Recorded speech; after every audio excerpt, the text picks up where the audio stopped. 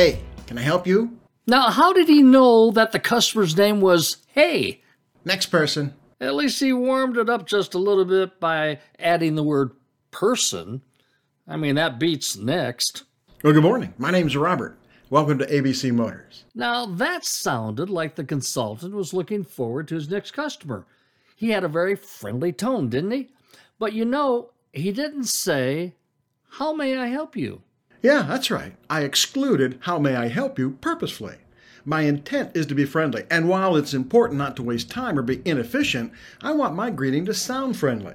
Like I really enjoy meeting and helping people, and I want to exclude the very business-oriented phrase, "how may I help you?" Well, don't you want to find out what the customer needs? Well, not until I introduce myself properly and I give my customer a chance to do the same. I want his business, but I also want my customer to return. I can influence his decision by doing all I can to connect with him. Now, if after I greet him, I immediately ask, "How may I help you?" well, then we're knee-deep in the transaction. I'm not sure I follow. Well, when I say, "Good morning, my name's Robert, welcome to ABC Motors," I'm looking for my customer to say something like, "Hi, Robert, my name's Gary." Then I'll have his name, which my parents taught me is an essential element of any relationship. You've got to know and use each other's name. Okay, I see. Oh, I promise that if you stop asking, "May I help you?" every one of your customers will tell you what they need. They don't need prompting for that. Well, what's next then? I have to use my powers of observation to see if I can make a further connection. Sir, I can see by your bumper sticker you've got a ball player in the family.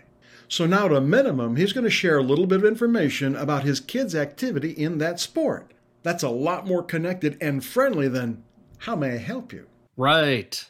Well, at some point soon, we'll be talking about his needs, and I'm going to express friendliness by listening closely, using positive language, and thanking him when he shares information important to our shared purpose. The sound I hear comes from what seems like the driver's side front wheel every time I step on the brakes or make a turn. Oh, thanks for that. That description really helps. Very nice, very friendly. Yeah, it works well. Then I'm going to extend the same courtesies to him that I would a dear friend. That means I don't point, I show. I'll never tell a customer to wait in the lounge. I'll show him to the lounge. I'll introduce him to the things in the lounge that he might like. The Wi-Fi, the beverages, magazines, television, you name it. If there's a door, I'll open it. And if we're talking and he's standing, I will not sit.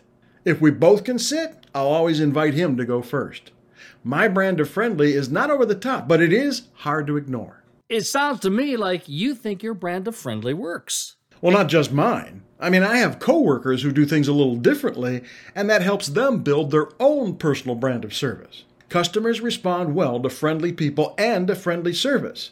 You've got to do the simple things well. A pleasant greeting, a smile, a positive disposition, common courtesy, and you got to spend a little time connecting personally to your customer while you do your work. All of these things stack up fast, and they stand out as distinctive.